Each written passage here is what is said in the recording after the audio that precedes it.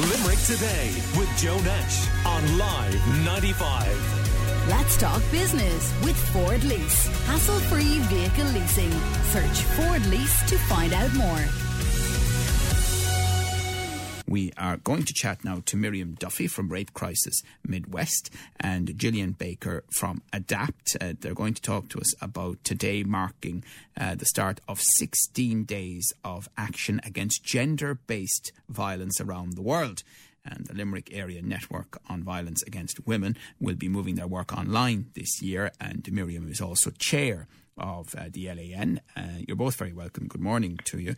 Good morning, Joe. But I mean, I have to obviously start. Whereas would you start with this controversy over the school in Carlow and their instructions to female students? What did you make of it, Miriam?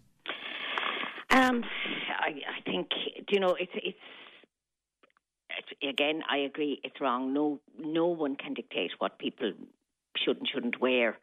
And I'm not even, I have to confess, Joe, I kind of, that's been on the periphery of my radar at the moment. We're so busy that I'm not even sure if that school has a particular uniform or, stuff like that. So obviously schools that do have uniforms. Our understanding is that on gym days, the people participating in gym are allowed to wear their gym gear all day rather than their school uniforms. But it appears as though the objections were raised due to what was being worn as gym gear. Yeah. Well, it's an internal thing for the school as far as I can see. And, it's... But I mean, simple question, is it right? Is that sort of instruction to female students, and it wasn't directed at the male students, is that right? No.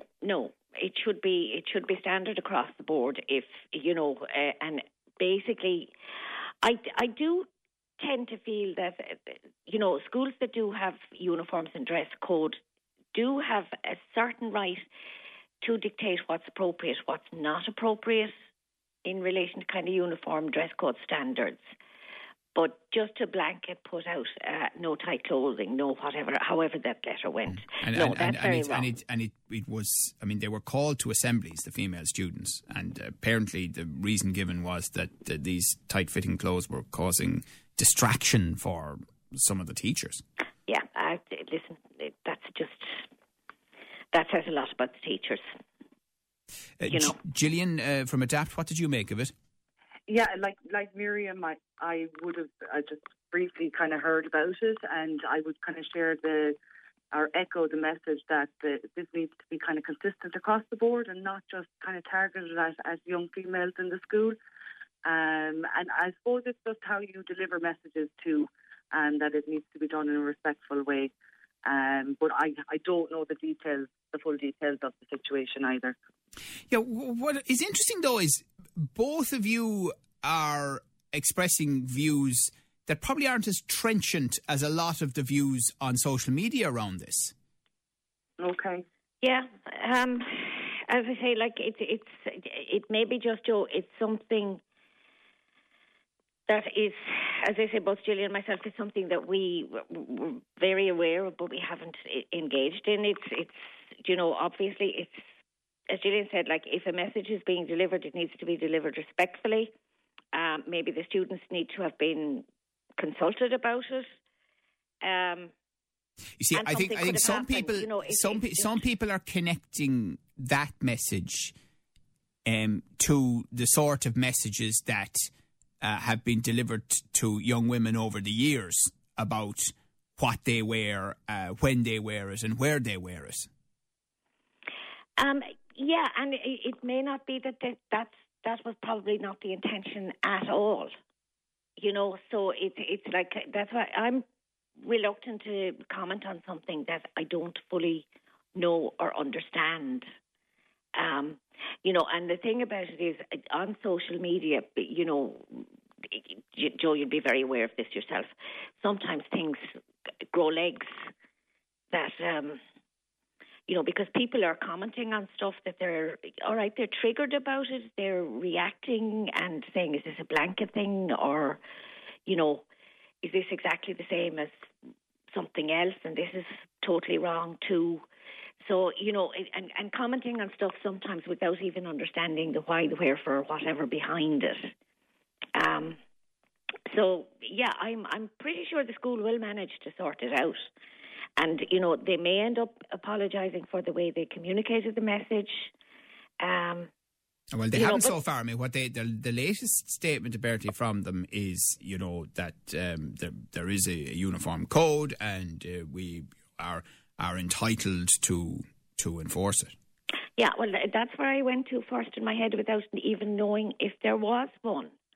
Because all schools that do have dress codes, uniform codes, the pupils are expected to adhere to that.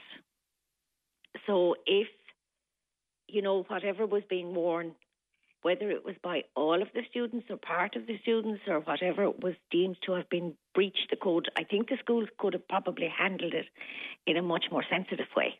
Do you agree with that, Gillian? I think so, and I suppose they'll have their reasons for having dress codes and things like that within schools, and it's about getting that message across, communicating with the parents, communicating with the students as to why that's important, that people, I suppose, abide by those conditions within the school. But I definitely think it's possibly a communication piece that could have been maybe handled a little bit better.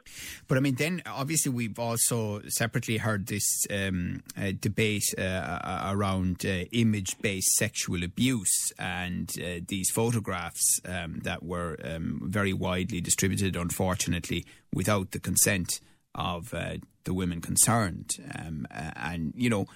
And then others making the point that, how has it been put, I think, that it's time to stop warning your daughter to be careful and start teaching your son. I mean, how much of that ties into the 16 days of action against gender-based violence around the world, Miriam? Hugely. I mean, for years, basically, as Gillian will echo as well, rape crisis, domestic violence work for years and years and years has always been seen as a women's issue, women's problem. And, over the years, we have, all of us and all of the membership of LAN have been working hard in our awareness raising that, yes, of course, when it affects a woman, of course, the supports and stuff need to be there to support her in whatever difficulty she's going through. But in the general awareness and raising of issues and stuff like that, when we do that type of work, we are basically focusing as much as we can on that cause of it. So, yes, in schools, in programs, there has been great strides made in the past couple of years in education programs in schools. There's a lot more to be done.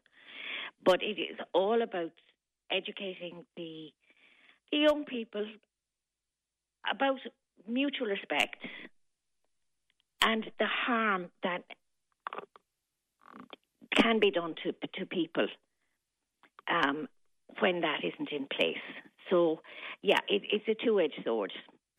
We're chatting to Miriam Duffy from Rape Crisis Midwest and Gillian Baker from ADAPT. So, Gillian, what part is ADAPT Limerick playing in the campaign this year? Yeah, so Joe, obviously, as you mentioned there, with the COVID restrictions, a lot of the campaign is going to be kind of online this year. So in ADAPT, we're actually launching a social media campaign called If Home is Where Hurt Is. And again, the aim is to raise awareness and call for change to ensure that women and children are safe from abuse. But the focus of this online campaign will be to highlight some of the challenges that women face when they experience domestic abuse, but also, importantly, to highlight the services across the country that are available as well. And as part of the campaign, you'll be able to follow the story of Lily and her mum in a little 3-part mini animation series. And we're going to launch the first of that series today after lunch. And the second one will be launched then next week, and the third one on the last week of the campaign. And then throughout, we're going to be sharing content, posting information about the campaign, and supporting other services and organisations on their like on their own online initiatives as well.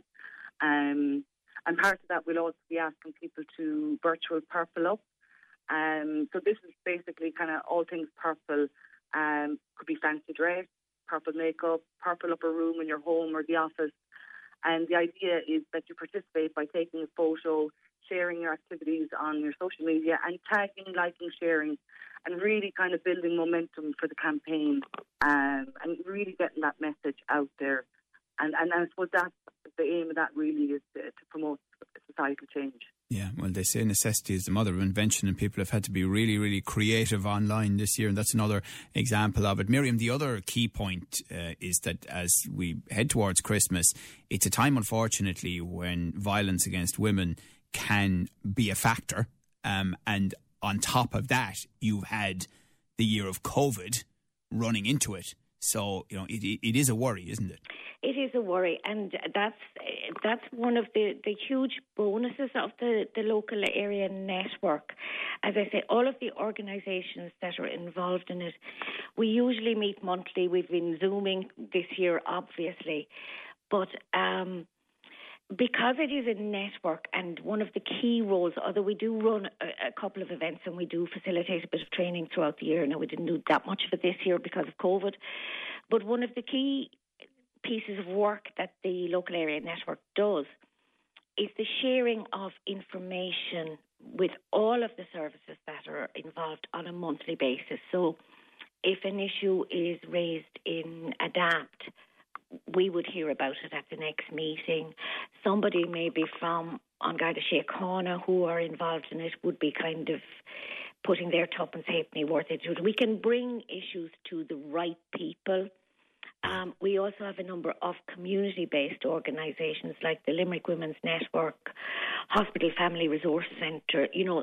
So it's the information is getting to the people on the ground that are actually meeting the people that need the help. Yes.